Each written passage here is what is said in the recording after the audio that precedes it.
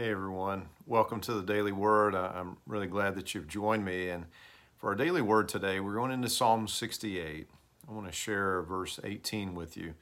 And then let's talk for just a few minutes today about how God makes us a part of his victory. When you ascended to the heights, you led a crowd of captives. You received gifts from the people, even from those who rebelled against you. Now the Lord God will live among us there.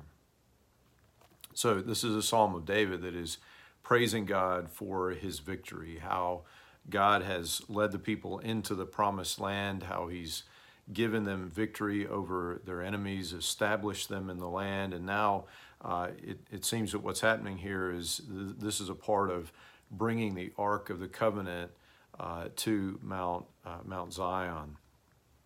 Now, it points forward.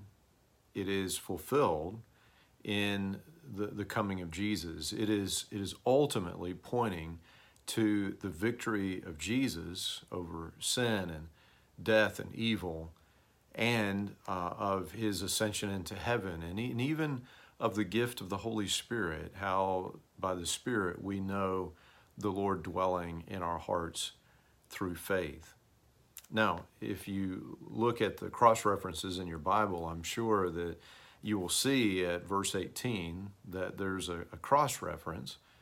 There's a reference to Ephesians chapter 4 and verse 8. Paul cites this verse from Psalm 68:18.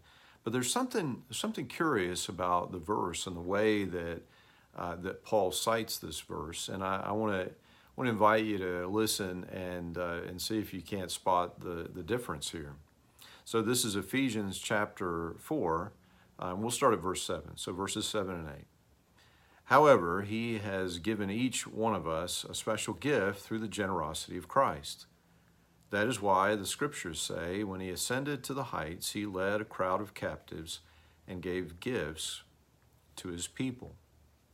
Now, I bet you heard the difference there, and that is that in Psalm 68, it is about the Lord receiving gifts, and this is about plunder, and it's about the tribute of those who have come under now the reign of the kingdom of God.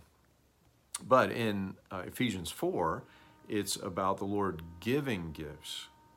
And so, why the difference? And here's just a couple of things that account for the difference. One is that we are not the conquered, we are the liberated.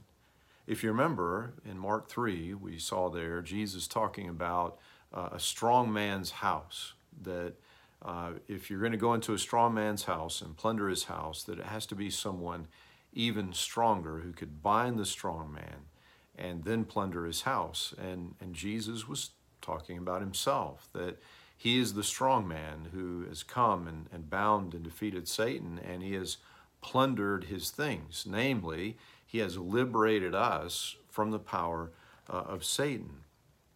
He has won the victory over him, and we are the plunder, right? We are the plunder.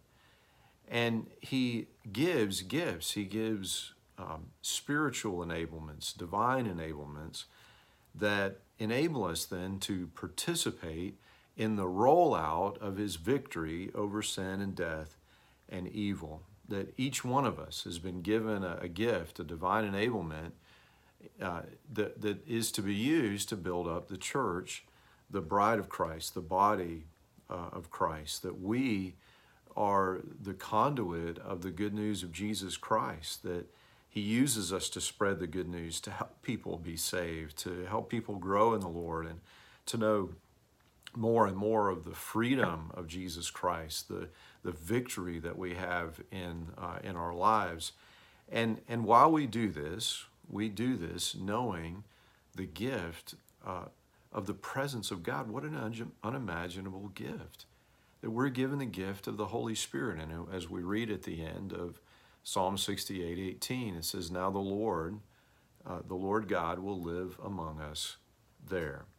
And this ultimately is pointing to the gift of the Holy Spirit, that that these gifts given to us, we get to live them out. We get to be a part of the victory of Jesus Christ, seeing him win victories in the lives of others. And we get to do that living in the delight and the power of his presence.